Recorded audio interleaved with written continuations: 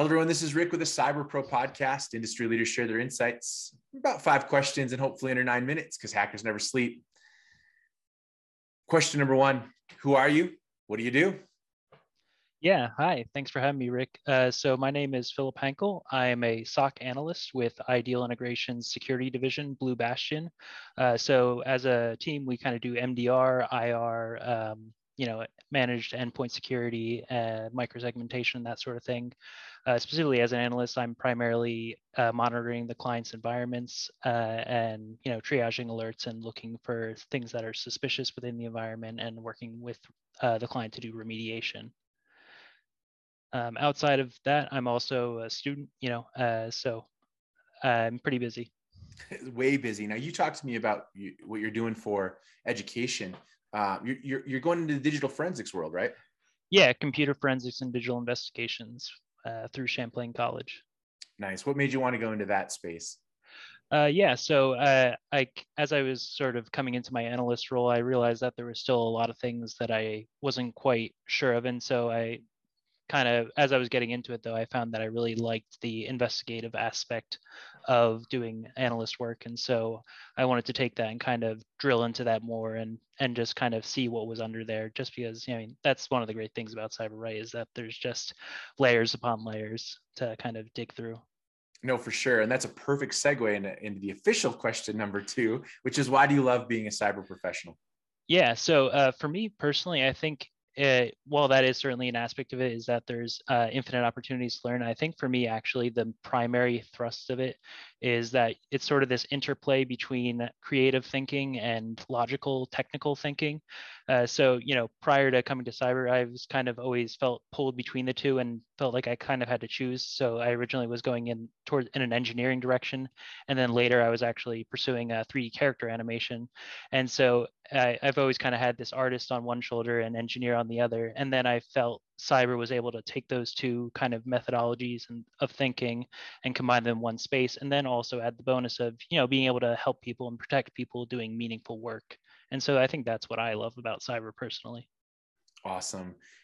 I'm excited for this next answer because you have a couple different perspectives to give us on it, but tell me what the next statement means to you. Cybersecurity is a top concern. Yeah, it's an interesting question. I think I have a kind of a dual thoughts about this. So on the one hand, I think there are a lot of important questions being asked right now because it is kind of part of the cultural zeitgeist and people are becoming more aware of cyber. And so we are starting to ask a lot of questions and the public is getting more engaged in the conversation, which is great to see. On the other hand, though, I kind of worry a little bit just because, I see top concern. And I think the operative word there is concern, which by its very nature is not a word of action, it's a word of inaction. And so I think when I see that, I'm concerned that it might be a top concern, but it's not a top priority for these different organizations. And there's a lot of talk, but there's not a whole lot of concrete action being taken. And, I think as much as we'd like to talk about the sophistication of attacks increasing and increasing, I think actually what we're seeing is an increase of attacks, but a lot of them are not all that sophisticated. And there's still a massive amount of low-hanging fruit out there in terms of basic cybersecurity hygiene and practices that could be put in place, like MFA and just, strong passwords and just super basic stuff that would prevent a lot of these attacks that we're seeing. I'm going to throw a bonus question at you because you use some great language and verbiage. How do we have people take it from a top concern to a top priority? Yeah, so that's the question, right? So I think the idea is that we want to be able to sit down and actually have like a concrete conversation and put things into action. So we need to create a framework or a plan. Obviously the government is trying to do things right now to sort of solidify things, but especially when it comes to like your SMBs, we really need to be able to sit down with them, especially in like companies like mine, which work a lot with small and medium-sized businesses as well as bigger business. But we need to be able to lay down a plan and actually kind of work through it with them, what the specific steps that need to be taken are, and then come up with a specific plan of action that's tailored to their environment. Because I think, there's a lot of companies that's like, buy this ML or this AI, and we'll just protect your environment. But it's like, no, it's kind of like when you go to the doctor's office and they're like, okay, you have this problem. You can either take this pill and there might be some side effects, or you can actually put in the work and exercise and live a healthier lifestyle. And unfortunately, a lot of companies would prefer the former rather than the latter. But I think it's worth doing the hard work to actually sit down and come up with a concrete plan. No, that's great. What insight do you want to share with our cyber community? Yeah, so as obviously I'm relatively junior within the industry, but I think one thing that for me in particular that's very meaningful is education.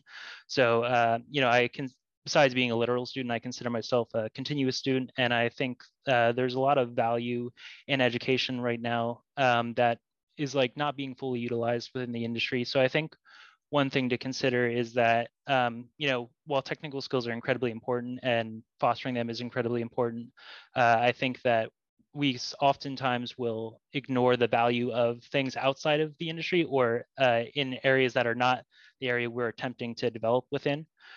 So for example, I'm a big proponent of STEAM over STEM. So STEM, we have traditionally science, technology, engineering, mathematics, whereas STEAM is the addition of arts into there. So, as a former artist, I think there's a lot of things to be said about what that value adds into the matrix of cybersecurity.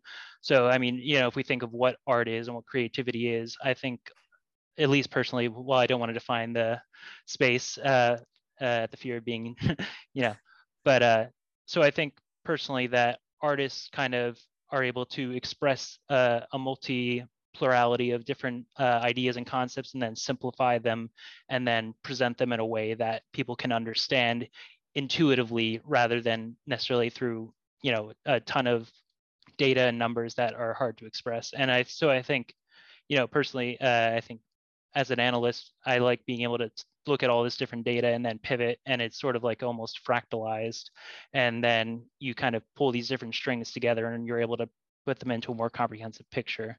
Another thing I think just it's important to remember that learning is not only a continuous process, but it doesn't mean you always have to be beating yourself down day after day. I think we tend to think of it like, if I'm not growing this instant, then I'm kind of falling behind. And while there is something to be said to be continuously growing, I think it's better that we take this mindset rather than one that'll lead to burnout, as to take the mindset of like, this is kind of like, the real world. There are seasons. Like a farmer will tell you, there's a season to reap and there's a season to sow. There's a season to rest and there's a season to grow. And so, that's the kind of philosophy I think we need to take more on, because I think we're seeing a ton of mental health issues and burnout within the industry. And so I think we need to be more attendant to taking care of ourselves and recognize that while we should be continuously growing, that it's not going to happen all at once. I love it. And I love the idea that you bring forth about creativity, maybe guided by logic. That's the way I think of it. So Phillip, fun question. Sure. What's your favorite piece of retro technology that makes you smile? Yeah, so I thought about this for a little while. So when I thought about the question, I naturally sort of looked at like what was my vector into the technology space as a kid, and I really, the thing that first came to mind was playing Banjo-Kazooie with my dad on the Nintendo 64. It was just such a great game, and the 3D platforming genre, I'm sure, not only encouraged my interest in technology but also my interest in 3D animation and 3D art. And I think just the console itself was a great introduction to IT troubleshooting. You're making sure that your TV's on the right channel, all the audio and video cables are plugged in right. Okay, it's still not working. All right, pull out the cartridge, blow on it, stick it back in, make sure all the controllers are plugged in right. And so, yeah, it's a good opportunity to kind of get introduced to it at a young age. It's amazing, Phillip. Thank you so much for being on the Cyber Pro podcast. Yeah, thank you so much. It was great to be here.